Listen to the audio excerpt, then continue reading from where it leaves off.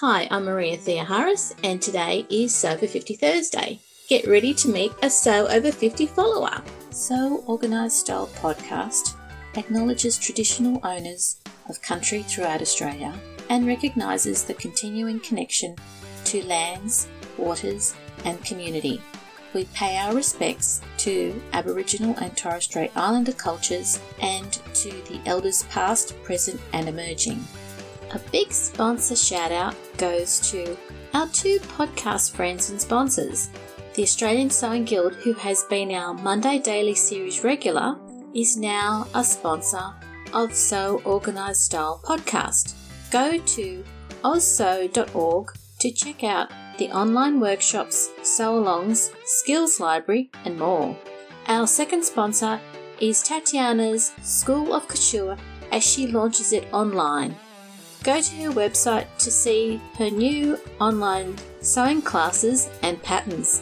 Thanks for joining us on Sew Over 50 Thursday. Today's excitement is because our guest is someone that I and many of you have seen and heard from. It's Sanetta Burwell, and she's given us a valuable time today. Let's give a warm welcome to Sanetta. Thank you. I am so happy and delighted to be here with you today. I've been sewing for half of forever, and it's just great to be recognized. And I'm willing to share any information that I have about sewing or about how I go about my process. So thank you again for choosing me today. Oh, you're welcome, Sanetta. I'm really pleased that we can actually meet face to face after all these years of following each other. Yes, me too. It's wonderful. Your Instagram handle, it's not the Mahogany Stylist, is it?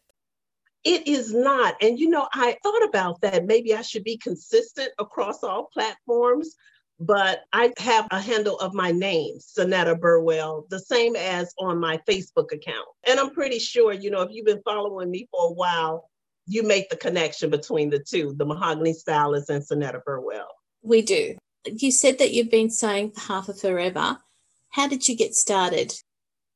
Well, actually, I've been sewing for about 48 years since I was about 10, so I'm telling my age now, okay? I was 10 years old when I showed an interest in sewing. And it's because I had all of these Barbie dolls. And, we really couldn't afford to buy all the Barbie doll clothes. And so my mom, both my grandmothers, they all sewed. And so I started using the scraps from Project to make Barbie doll clothes. And then by the time I was in junior high, we had to take an introductory class to wood shop, sewing, and cooking. And so that's all I needed to get started. I took the 6-week class, and then I started going early in the morning to work on an additional project. And so from there, I just took off running. Now, mind you, some of those first projects were extreme, but I wore them with pride. And so that's how it all started. So since that time, I've sewn for people. I've sewn for my family, but I have made very little money off of sewing. I feel like I need to give back something. So I try to share my gift with others. The only problem I've had with that is that sometimes people take your gift for granted. And so Yes. I had to kind of like rethink how I wanted to do that. But over the years, it's just been wonderful to have this particular skill because I can make whatever I want. I can make it fit. I can choose whatever fabric. I can mix and match things. So for 48 years, this is what I've been doing, as far as building my wardrobe. And more recently, I want to say in the last 10 years, I would say about 85% of my wardrobe is handmade. I believe that, and I've seen quite a lot of it too.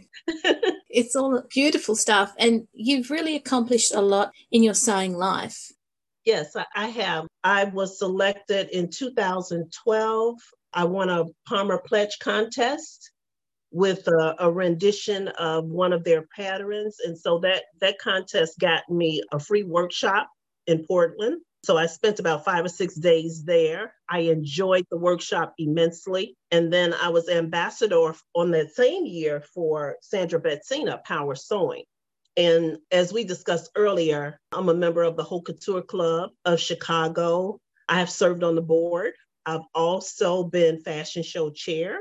And additionally, I've been kind of like an ambassador for Mood, the Mood Sewing Network. Unfortunately, this past June, I decided not to continue with that. So I've been an ambassador for them, I'm thinking roughly about 6, 7 years. So it was a good run. And now I'm doing periodic sewing projects for Minerva Fabrics. As a matter of fact, I got 2 projects in the work right now for them. And I also have been featured on Style Makers Fabric a year before last. I was part of the fall rollout for their new fabrics. So, yes, it has given me a lot of opportunities to meet different people. I go on a sewing retreat at the Carriage Corner in Pennsylvania, where several other sewers come. I've been to that retreat twice. I had planned to go this year, but because of Corona, I just decided I don't want to fly out. I don't want to take the risk. But any meetup, any occasion to sit down and chat with others of like minds is just wonderful. And the time is just timeless. You don't pay attention to time. Hours and hours can pass before you realize that you've spent like a half a day just talking about sewing. It has been an adventure and it has been a good time.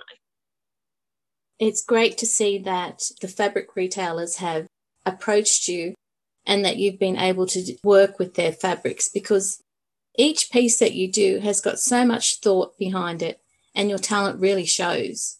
Thank you. Thank you. I do try. This might seem so anal or corny. I set goals. I guess it's from my work background. Every year we have to set goals and objectives for work. How do we see ourselves growing? What do we want to challenge ourselves with? So I apply those same principles to everything else in my life, including sewing. And so I try to set some goals to learn or practice a technique. Like, for instance, I've been, for the last 2 years, welt pockets, bound buttonholes, making jackets. So I have like a laundry list of things that I want to accomplish each year.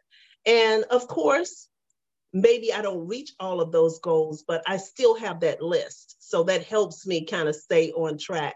So I know it sounds kind of rigid or stiff, but it helps me to make those things my successes in my sewing. I wanted to be better at this or better at that. And repetition helps me. I don't know about other folks. It's like I have to do it over and over and over again until it becomes second nature to me. So I do put a lot of thought in it. And I don't know, I think that's just the best way, because when I slip on something that I made, I want it to be beautiful. I don't necessarily need people to fall all over me about it, but it makes me feel good to have something on that I've created and it fits well. It wears well. I feel very comfortable in it and I look good.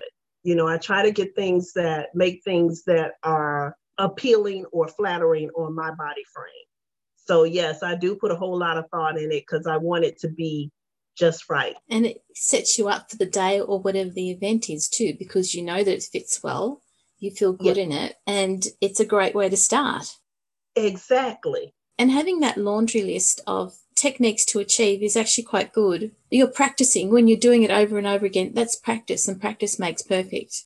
Yeah, I try to do that. And then, I forgot to say one thing. I do teach sewing sometimes. I haven't been teaching it since Corona, unfortunately, but I do touch bases with my sewing students. I don't have a whole lot. I have some ladies from church, some cousins, not a whole lot of people, but I try to touch bases with them. And unfortunately, because of who I am, I make them set goals too as to what they want to achieve. I approach it that way.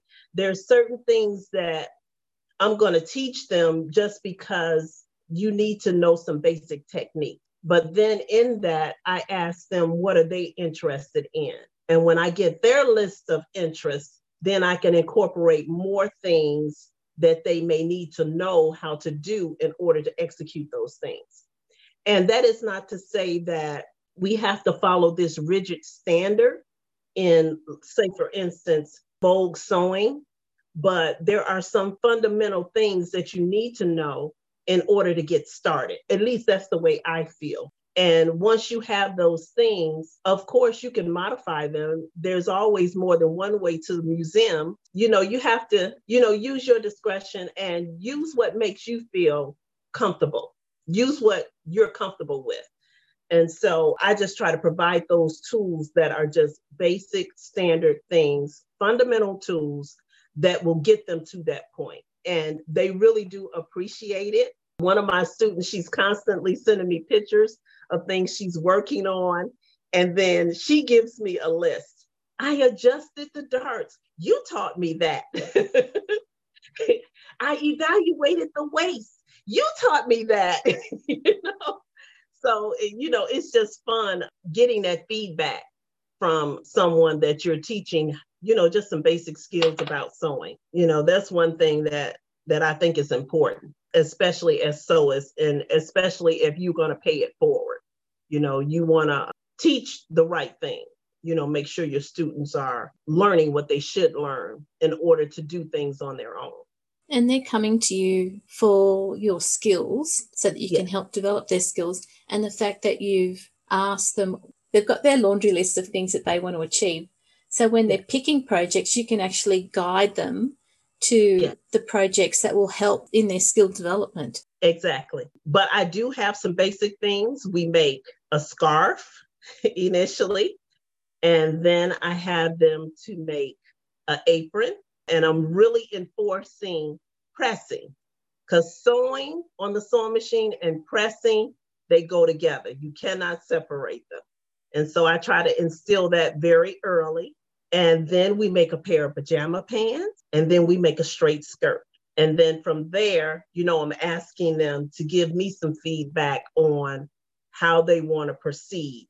And then from there, I develop other things. Like when we do the skirt, I'm going to teach them how to install a zipper 3 different ways, because we're making a skirt. You got to be able to get in it. The pajama pants, elastic waist. So they learn how to do casing. So the things that I pick for them to do are very thought out, in order for them to gain a certain technique or skill in sewing, so they can use that in other projects. And what's the most advanced project that you've taught so far? Well, I call them my little church ladies. The church ladies, they wanted to go just over the top. And one of them wanted to make a line jacket. And she had only been coming to sewing class maybe a year and a half.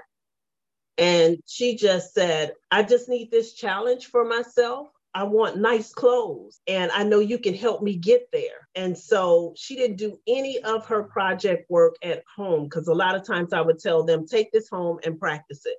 She's like, no, I need to do it all with you so you can help me step by step. And that was like one of the most, I would say, challenging projects to do with a student that had only been sewing for a short period of time. And she achieved the jacket? She did.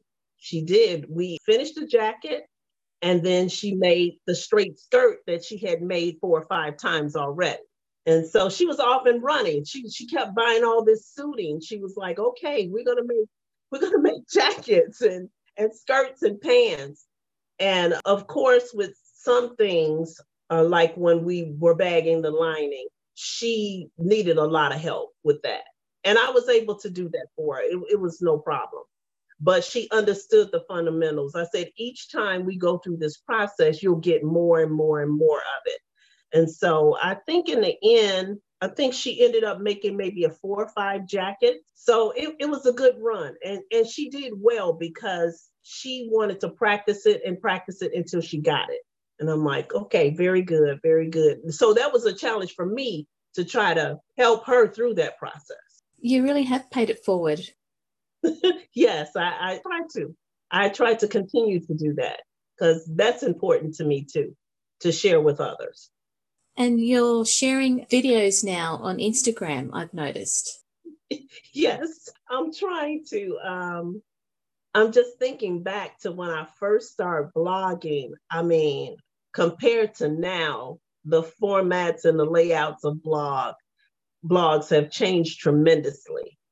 And there has been a evolution of people that sew on many different platforms. People are doing a lot of YouTubes, podcasts, they're doing many tutorials, they're teaching online. So, there has been an evolution. And so I'm trying to keep up a little bit with how things are going. Personally, even though I've done training in person in my previous profession and online, my preference is to do in person, because the student can more freely, in my opinion, ask questions, and you're able to assess their level of understanding better. To me, of course, on a video, they can ask questions, but it's nothing like that hands-on, that person being in the same room with you. So my preference is to be in person. But yes, I've been doing a few videos. I've been trying to talk about fabrics, talk about my projects, not necessarily having my face there, but having the project before you, so you get an idea as to what I'm talking about. So I think it's going okay, but we'll see. It was great to see that you were showcasing recently a blouse that had been in the to-do or the work in progress basket, and you finally finished it. And it was beautiful, and it's still a classic that you can wear now. Exactly. For the most part, I'm a classic sewer. I like classic lines. I like things that transcend time. I like fabric of course, everybody does, of great quality, because I'm going to put some time in it. So I don't want to get some $2 fabric and put a whole lot of time in it, and then it just like disintegrates in the washer at the cleaners. And so that particular blouse, the fabric was very difficult to work with. And I'm thinking in hindsight that maybe that was the reason why I was stalling so. And I've sewn chiffon and georgette, but I don't know, maybe silk chiffon is intimidating. But it was a bit of a challenge in the end. I had to recut the facings, the placket down the front, because as you know, with that kind of fabric, it's very slippery when you cut it. And so I ended up, the piece that I had left, I block fused the interfacing to it first. And then I cut the pieces out to keep control of how it was cut, because some of the cutting lines were going off because the fabric was so slippery. And so I was able to finish it up, but I spent so many hours on it because I wanted it to be just right. And in the end, if I could say so myself, I was very, very pleased with how it turned out. And as a matter of fact, I'm getting ready to write my review and post it on my blog. I think somebody, Bonnie, she asked me on Facebook, you really have more than 12 UFOs? And I'm like, yeah. I wanted to say, don't you? Because I'm sure we all do have some UFOs to complete. But this one, I think, was the oldest one in the bin. I really do. I think this was the oldest one. And it fell in line with the capsule wardrobing that I'm doing. Actually, it's like a continuation. I started off with green, and now I'm moving into blues and red. And then I'm going to move into another group of colors. So I'm just using my color placket fan to determine what colors I'm going to include and how I'm going to incorporate these things into my wardrobe. So that's been kind of fun too, just to sit down and try to plot out what I'm going to do next based on this color fan. You've got your laundry list of techniques. You've got your capsule wardrobes that you plan. Yeah. And as you said, the planning and the goals stem from what your work life was all about, having yearly goals, etc. So it's really great that you were able to take those thought processes and apply them to your sewing projects. Yeah, it's helpful to me. My daughter periodically reminds me, she's like, you work best from lists. Why don't you go ahead and make your list and you'll be okay? Because I think I was frustrated over something. It's like, I keep saying I'm going to do this and I'm not going to do it. She's like, make your list. That's what you do. And I'm like, thanks a lot, kiddo. But yeah, that does help keep me on track. having a list, having a plan. And this might not be something that works for everyone else, but it works for me. Like I said, I worked at the university for 31 and a half years. And every year we had to do this. So, part of my life. That's right. Just Right. as sewing is. Yes, I'm just using it for sewing now. Your sewing habits, your sewing skills, your sewing enthusiasm is something that, you share with everybody. And now you're part of the Sew Over 50 community. So how has that impacted on you? Well, for one, it is definitely a source of inspiration and motivation. What it has also done for me, exposed me to a whole different group of sewists that I didn't see before. It seems to be thousands and thousands of folks out there who do what we do. And now that Sew Over 50 has been in operations for the last few years, I'm seeing that a huge majority of the sewists are those ladies or some gentlemen that are over 50.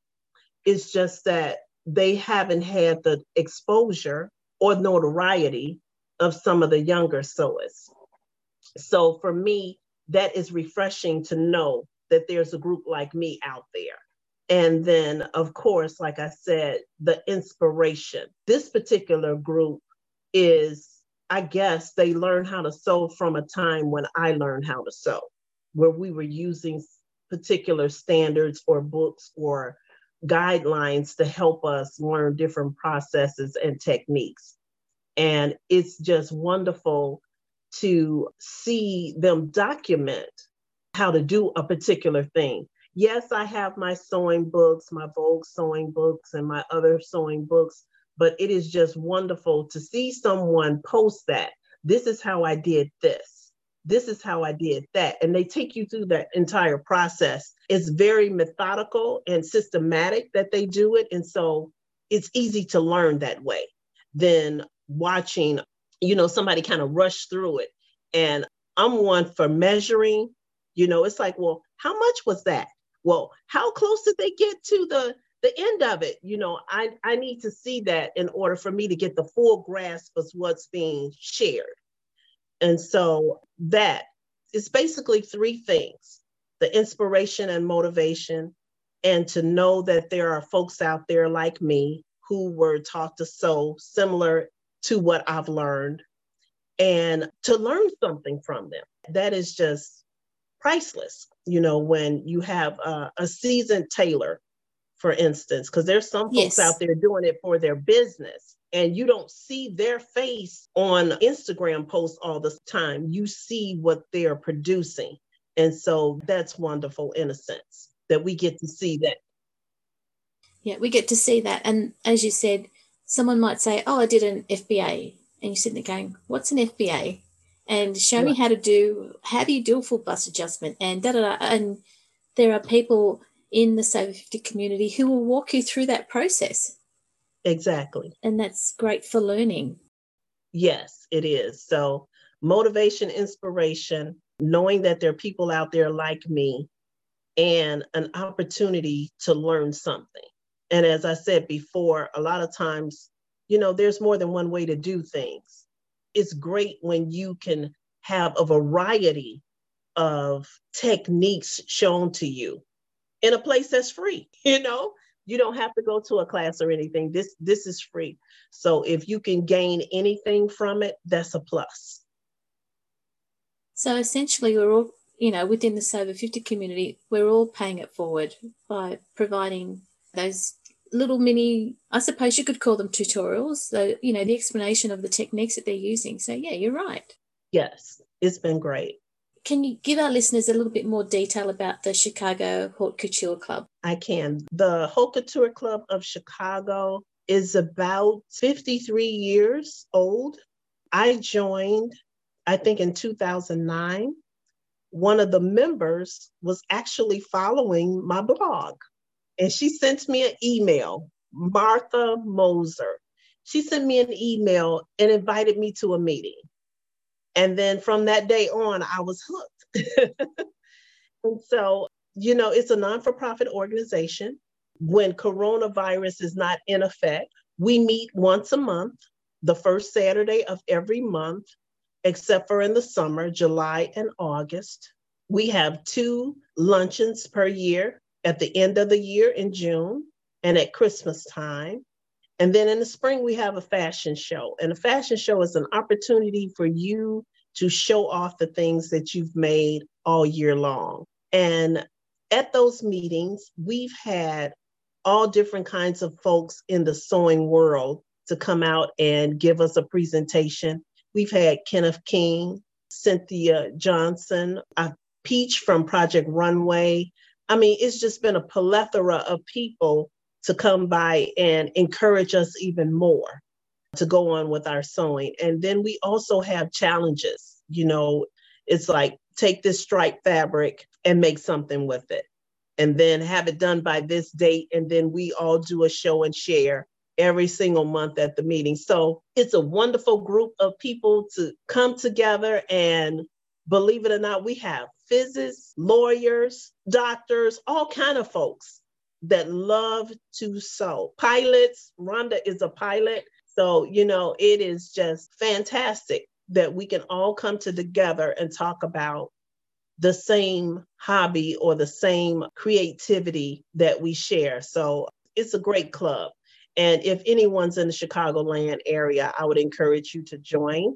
Right now, it's a little tough because I think they're doing Zoom instead of our meet in person. But visit the website, Haute Couture Club of Chicago. You can just Google it and you'll see excerpts from our previous fashion shows. You will learn all about what the club is about on that website. And you can even join. I think they quote the membership there. And then there's a link where you can use your PayPal or whatever to pay for your membership fees, which is only $35. That's a steal. I mean, that's cheaper than some of the other organizations. So great little club. And as I said, if you're in the Chicagoland area, come on out once we're back to normal and just enjoy the group. And I'll have links to the club on the podcast blog post for this podcast. Thank you for talking us through what you all do, because every so often when I could see some photos on your blog, I just thought, wouldn't it be great to actually be there and see what everyone's done at the fashion show? That would have been the highlight of the year for me if we were ever there. And it is so funny that some of the ladies in the club are like older, and some of the ladies in the club are my age who have mothers or family, and they live for the fashion show. It's like they want a good meal and a show. And it's just a wonderful time. It usually happens the first week in May, and we have pretty decent weather, and it's great. It's great to see all the people come together and just have a good time. Wonderful. Such a special club to be part of. It is. So I got lucky. I didn't know it existed. Sonetta, thank you so much for sharing your sewing journey with us on Sober 50 Thursday, and also for talking us through the Haute Couture Club of Chicago. I've seen some of the photos that you've put up, and I know that people who are interested will go and actually find it. Again, thank you so much, and it's been great having you on the podcast. Oh, you're welcome. Anytime. The pleasure has definitely been all mine. Thank you for thinking of me. It has been an honor. And anytime you want to chat about sewing, give me a holler. I will. Thanks so much, Sonetta. Oh, you're welcome. Take care now. Have a lovely day, listeners. This episode of Sew Organised Style podcast for Sober 50 was produced by me, Maria Theoharis, with permission of Sonetta, sound by bensound.com. You can subscribe to Sew Organised Style podcast, spelt with an S, not a Z, on Apple, Spotify, Amazon Music, Google, and wherever you find your podcasts. Post any questions or podcast suggestions you have on our podcast Instagram account or on our Facebook page. We look forward to joining you in your sewing room next time. Stay safe, everyone.